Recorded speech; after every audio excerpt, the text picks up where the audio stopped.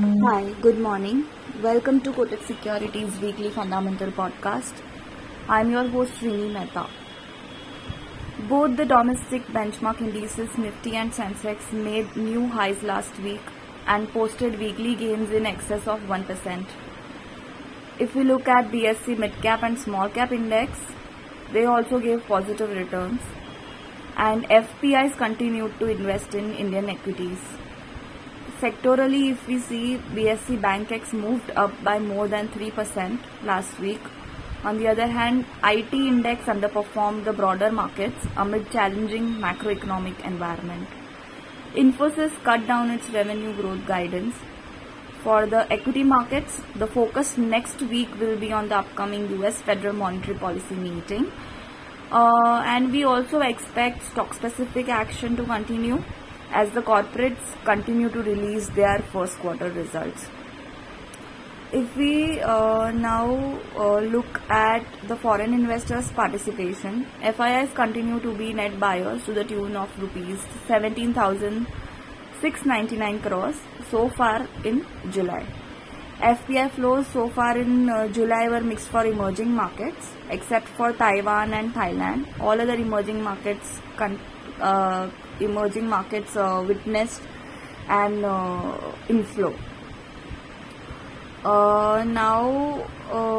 FIIs, so overall FII flows are expected to remain volatile given the concerns about inflation.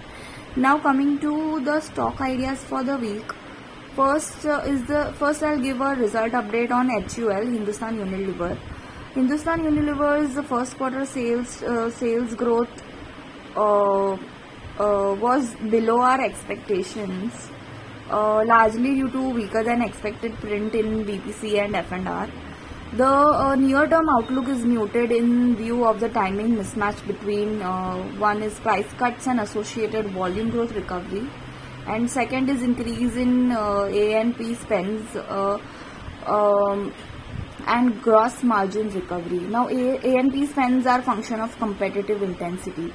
So management's commentary on rural was mixed given the weather-related risks. So we expect back-ended improvement in operating performance in FY24.